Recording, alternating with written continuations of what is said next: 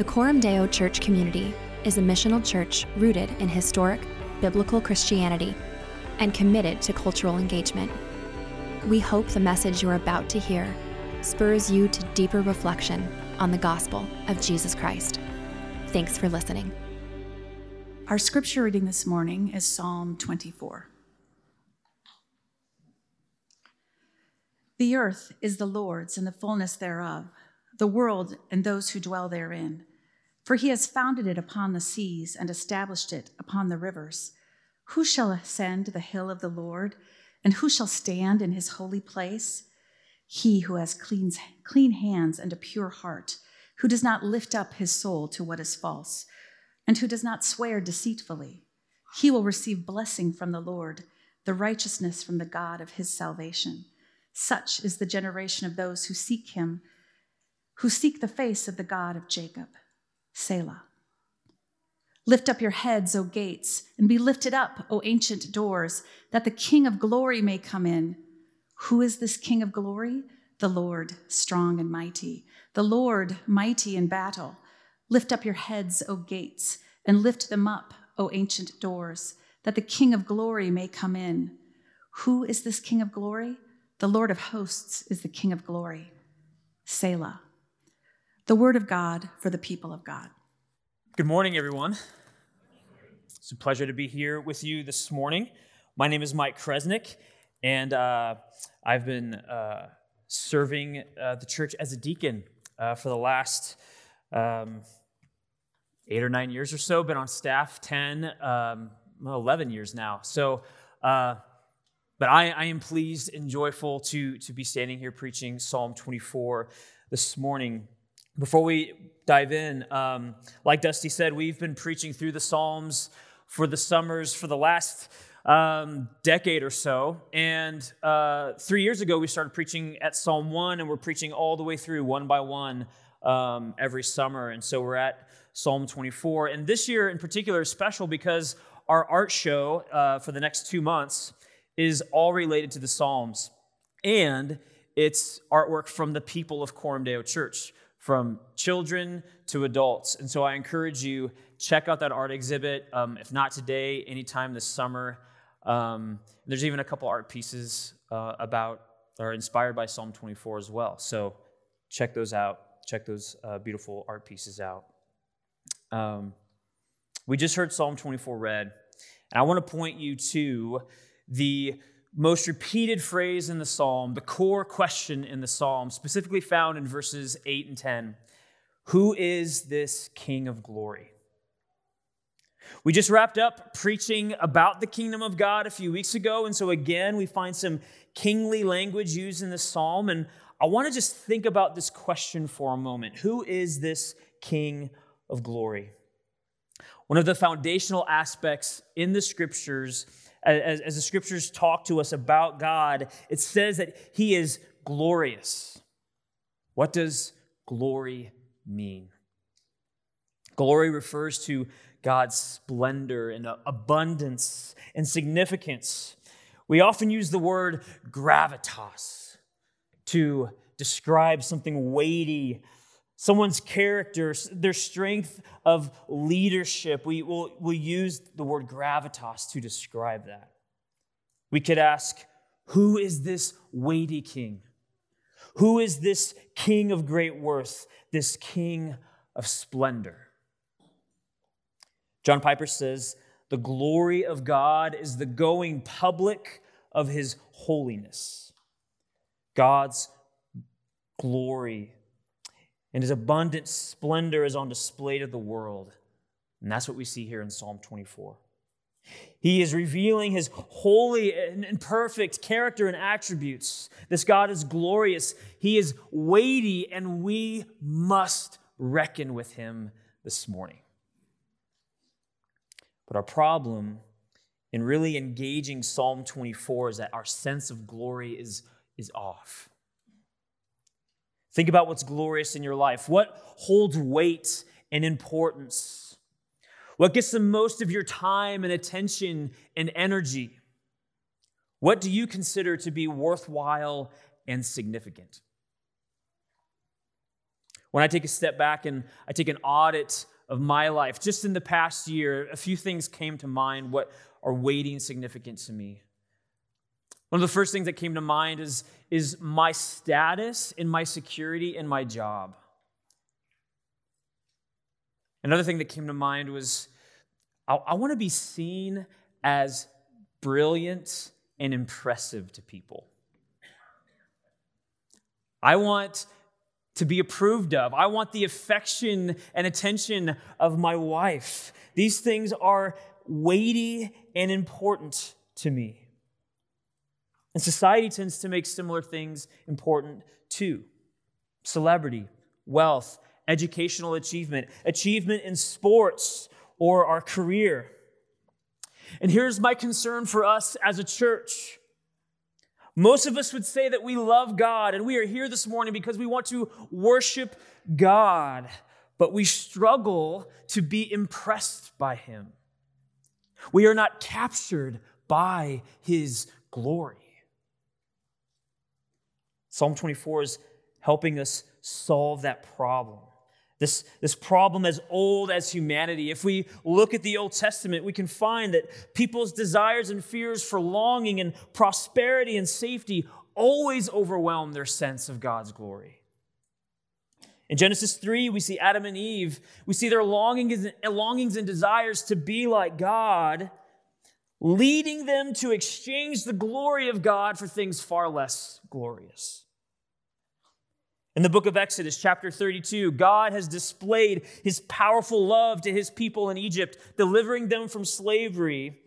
And at the foot of Mount Sinai, they form a false god out of their jewelry and look to it and say, "This is the God that has delivered us," instead of worshiping the one true God.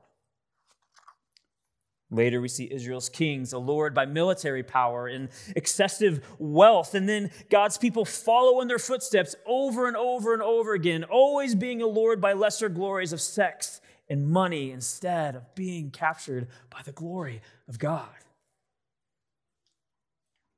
The psalm is intended to help God's people become reoriented to who this King of glory is. And this morning, I want to show you in a real and simple and beautiful way how Psalm 24 helps us see the glory of God and why He is the King of glory, worthy of our praise, worthy of our worship and adoration and obedience. What you are going to see in this psalm is that God is glorious because He is triune.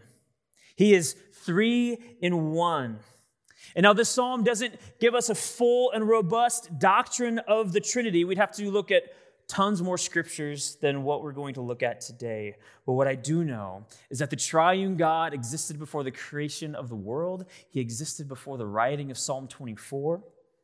And I want to show you that Psalm 24 has a triune structure. It shows us the beauty of this King of glory in language that reflects the work of the Father, the Son, and the Holy Spirit.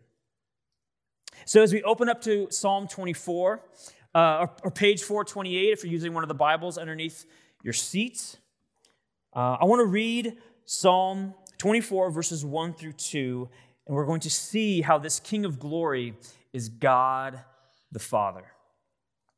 Psalm 24, verses 1 and 2. The earth is the Lord's and the fullness thereof, the world and those who dwell therein. For He has founded it upon the seas and established it upon the rivers. Who is this King of glory? He is the one who has established the world and who rules over everything and everyone in it. And when we talk about creation, the scriptures usually ascribe the work of creation to God the Father, but not exclusively to God the Father, because, for instance, in Colossians 1, talking about Jesus, we read, He is the image of the invisible God. For by Him all things were created in heaven and on earth, visible and invisible. All things were created through Him and for Him. And like we also read in Genesis 1, at the creations of the heavens and the earth, the Spirit of God was hovering over the face of the waters. But in classic Trinitarian theology, when we speak of the work of creation, we're talking about the generative work of God the Father. We're thinking about God establishing the earth to be a place that can sustain the life of humans and every living creature, including the first man and woman who are made in God's image. God said in Genesis 1, "Let us make man in our image." Adam and Eve and all of humanity after them were created bearing the image of God, created to tend to the garden and be fruitful and multiply. The reality that God is the creator is one of the most basic and foundational truths of theology. We teach it to the youngest of children in Coram Deo Kids because it's the foundation of being impressed by God. If you can understand that God is the creator of the world and everything in it, it's easy to be impressed by this King of Glory. I remember sitting in my Sunday school with my teacher, Miss Maggie. She was talking about creation and how God created the world, and I asked her, "Miss Maggie, who is God's mom and dad?" And she looked at me, and I remember her smiling and laughing at the innocence of the question, but just my lack of understanding. And she said, "Well, God has always existed. God was not created. God was and is and will always be." And my mind could not grasp it. And even now, as I think about it as an adult, I still can't wrap my mind around this glorious idea that God is the uncreated one and he is the source of all things. It's glorious. But the world tells us a different narrative, doesn't it? Modern society tells us that God doesn't exist. The creation story is a myth. We write our own story. Life is what you make it. You create your own significance and meaning. You do you. You control your life. Nearly 150 years ago, William Ernest Henley wrote in his poem Invictus, "I am the master of my fate. I am the captain of my soul." And we have a tendency to let that story shape our hearts. Sometimes we rush past these first two verses of Psalm 24 because we haven't been captured by the King of Glory and his creative work around us. And if we aren't captured by this King of Glory in creation, we won't find his rule and authority in our lives glorious either. So what's so glorious about God creating a world and creating every living thing? Well, he created this world and everything in it for you to seek him and find him and know him and experience his love for you. That's why the creation of the world is glorious. From every pink and orange sunset to every meadowlark, from every grazing cow to every human being, from every microorganism all the way down to the permafrost and molten core of the earth, all of the scientifically known facts and all of the unknown mysteries, every atom and element, all of it belongs to the King of Glory, and he delightfully created it all with the intention for you to seek him and find him and enjoy him forever. That's why the creation and God's creating it is glorious. Herman Bavinck explains in the study of God's general revelation, in studying his revelation to us in creation, our concern must be a concern to know God. Its primary purpose is to lead us through the creatures to the Creator and cause us to rest in the Father's heart. And when we ponder and take in this beautiful creation around us, wherever we're at, whether it's in the backyard of our suburban home or at the Grand Tetons, the purpose of the universe is to bring us to God, the Father, the King of Glory. Historian George Marston says, "The universe is an explosion of God's glory. Perfect goodness, beauty, and love radiate from God and draw creatures to ever increasingly share in the Godhead's joy and delight. The ultimate end of creation, then, is union and love between God and loving creatures." Who is this King of glory? He is God the Father, who desires that his image bearers, every man and woman, are caught up in his love. How do we get caught up in this love? Well, the next part of Psalm 24 is going to show us by pointing us to God the Son. Let's look at verses 3 through 5 together. "Who shall ascend the hill of the Lord? Who shall stand in his holy place? He who has clean hands and a pure heart, who does not lift up his soul to what is false and does not swear deceitfully. He will receive blessing from the Lord and righteousness from the God of his salvation." What we find here is that to ascend to God in all of his glory and in all of his holiness, to receive blessings from being in his presence, we must meet a moral and ethical demand. For one to ascend to God, he must have clean hands, referring to his outer life. He must have a pure heart, referring to his inner life, the life that you can't see, the hidden life, if you will.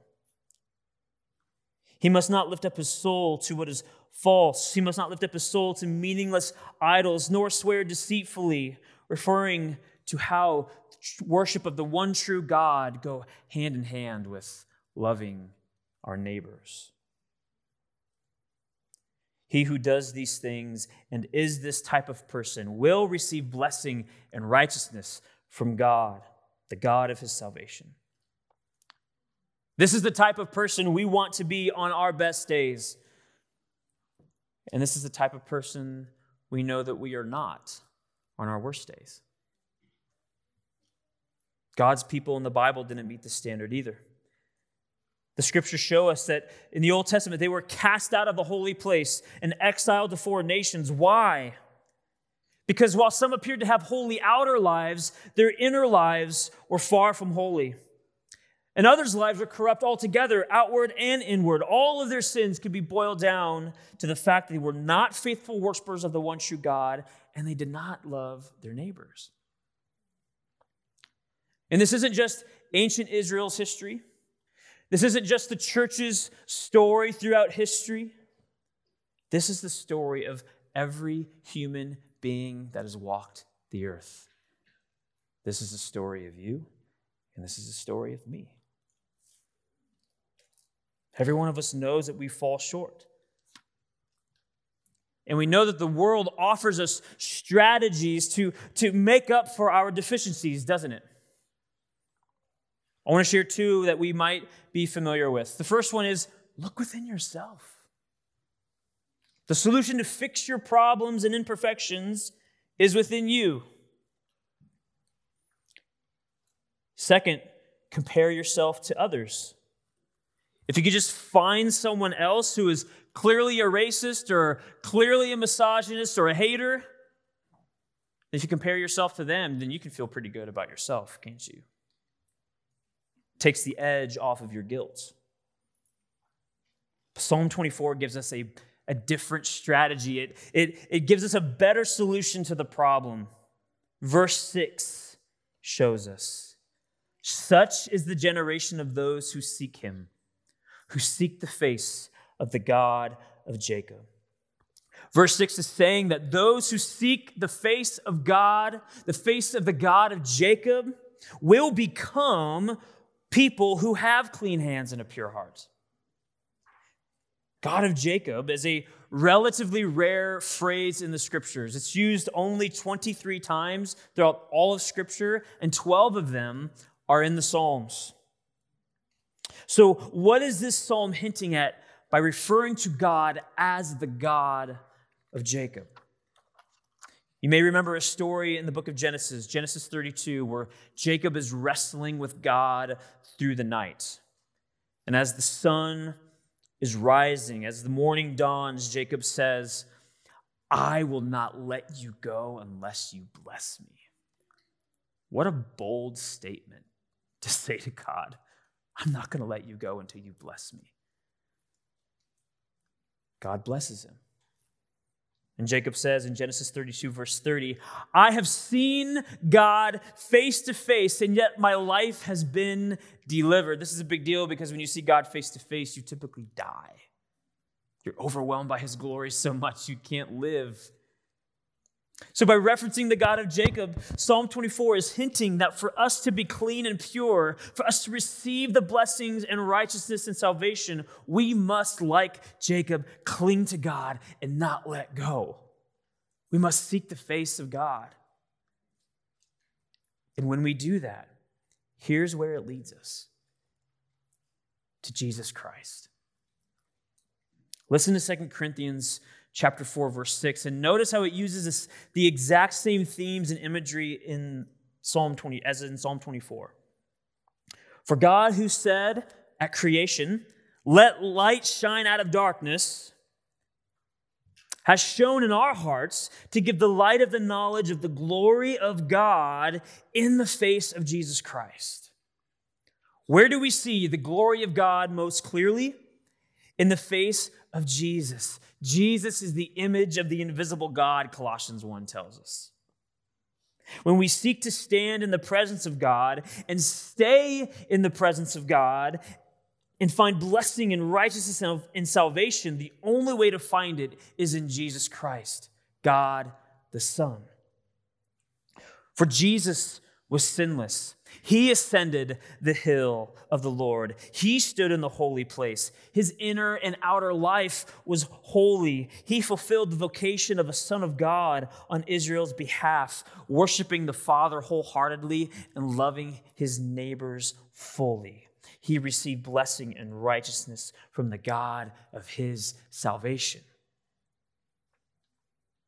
And he shares this blessing and righteousness in salvation with all who trust in him.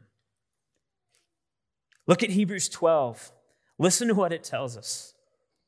For it was fitting that he, for whom and by whom all things exist, in bringing many sons to glory, should make the founder of their salvation perfect through suffering.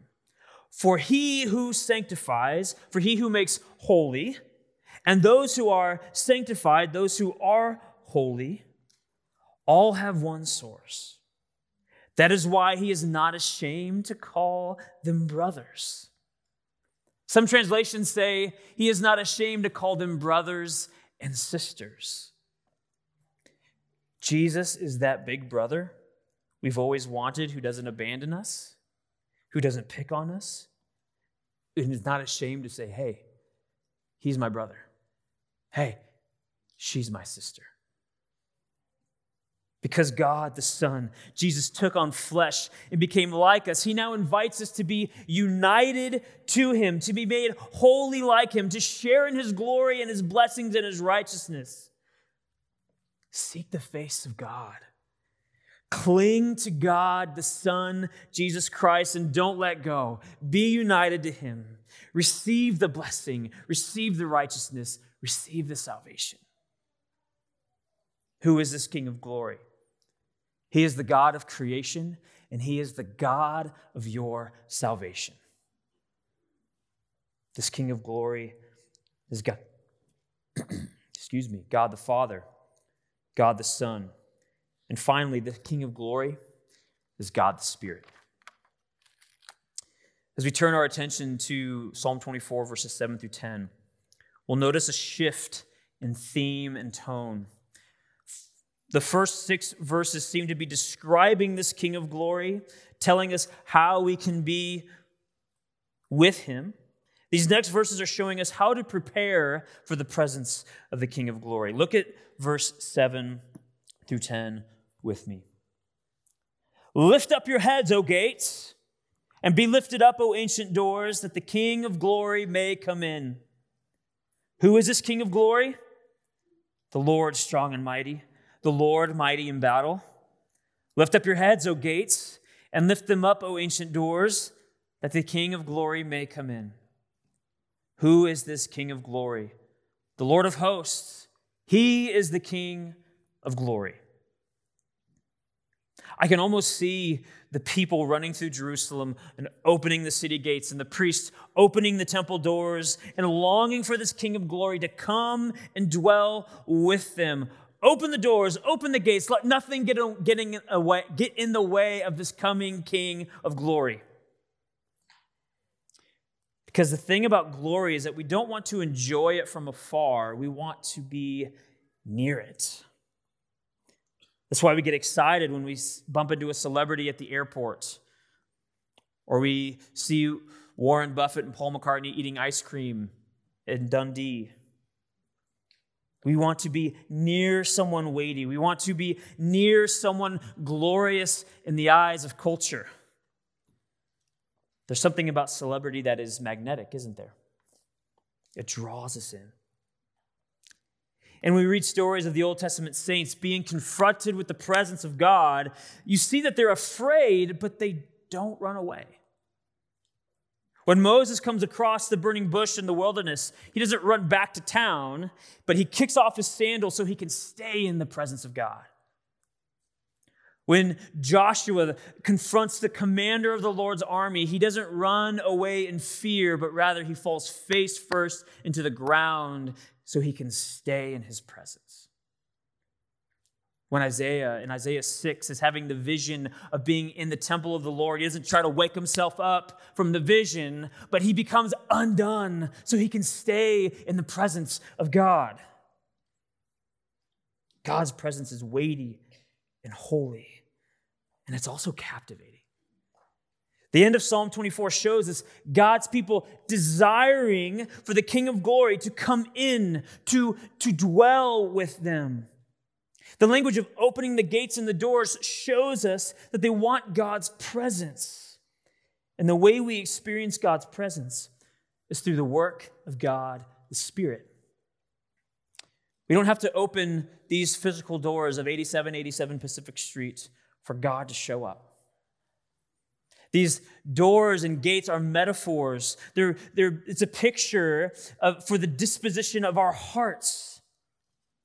Church, throw open your life to this King of glory. He wants to come in and dwell with you. He wants to fill you up with his presence, his joy, his fruitfulness, his wholeness, his every moment of life ministry to your souls. Isn't this awesome? The King of glory that created the whole world wants to come and dwell with you. How do we know this to be true?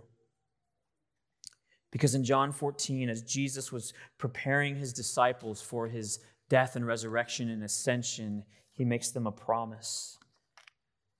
John 14:16. And I will ask the Father, and he will give you another helper to be with you forever, even the Spirit of truth, whom the world cannot receive, because it neither sees him nor knows him. You know him, for he dwells with you and will be in you. Get this. I will not leave you as orphans. I will come to you.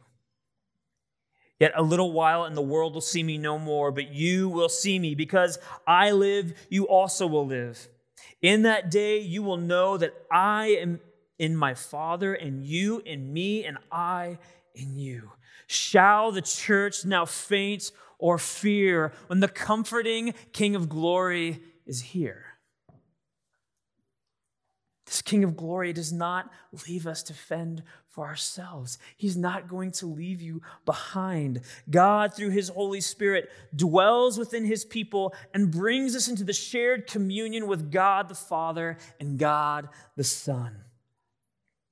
Check this out. The King of glory wants to dwell with his people when they gather on Sundays. How does this change how you enter into this room to worship? The King of glory wants to dwell with his people when they gather in gospel community.